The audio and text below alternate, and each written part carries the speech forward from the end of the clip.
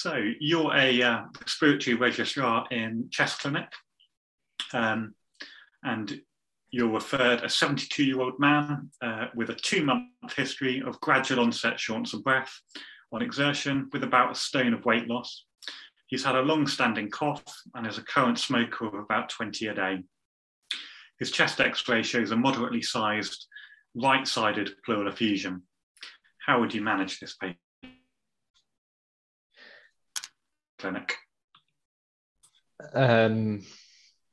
So this patient is someone who I have some concerns about because I believe that he has a significant pleural effusion that is causing him symptoms. So I'd want to take a detailed functional assessment from him, and I would also have a very low threshold to do an ABG in clinic. And if there was any suggestion that this chap was hypoxic at all from the pleural effusion, acutely I would have a very low threshold to admit this patient to perform an urgent chest drain or a pleural tap on to try and relieve his symptoms.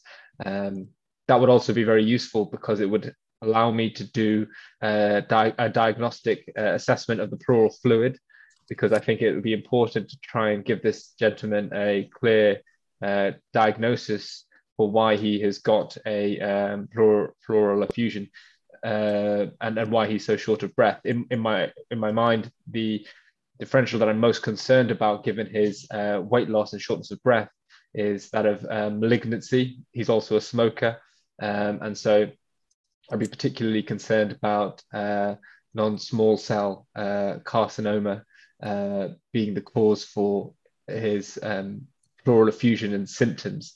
So I'd want to ensure that was looked for on the pleural tap. Other things that I'd be concerned about is whether this was TB or some sort of chronic infection that was causing his symptoms and situation. There could also be other causes of other infections as well that could be having a long-term effect. So I'd want to discuss all this with this gentleman, do the necessary steps, and I'd also speak to my consultant in clinic about my plan and see if there are any additional tests that they wanted me to perform there in clinic. So I think my further longer term steps for this gentleman will be guided on the results of the pleural tap, I guess, whether it reaccumulates. And I guess I'd want to also get a better past medical history and an understanding of what this gentleman would want to decide how, if it was cancer, how we would go about managing that, because that would really depend on those features. I mean, I'd also want to take this opportunity to discuss smoking cessation with this gentleman. He's elderly and smoking 20 cigarettes a day, so I'd want to discuss nicotine replacement therapy with him and offer him support and leaflets to do that, to see if I could have that effect with him.